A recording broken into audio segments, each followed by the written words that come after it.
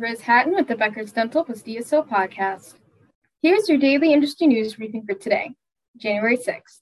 First, dental billing company eAssist Dental Solutions, a subsidiary of medical and dental supplier Henry Schein, acquired a majority stake in Unitas PPO Solutions. Unitas PPO Solutions helps dental practices assess insurance participation, set fee-for-service rates, and negotiate payer reimbursements. Mike Adler will continue to serve as CEO of Unitas PPO Solutions, according to a January 5th news release. The financial terms of the transaction were not disclosed. Second, New Hyde Park, New York-based Premier Care Dental Management recently acquired its 12th Massachusetts office.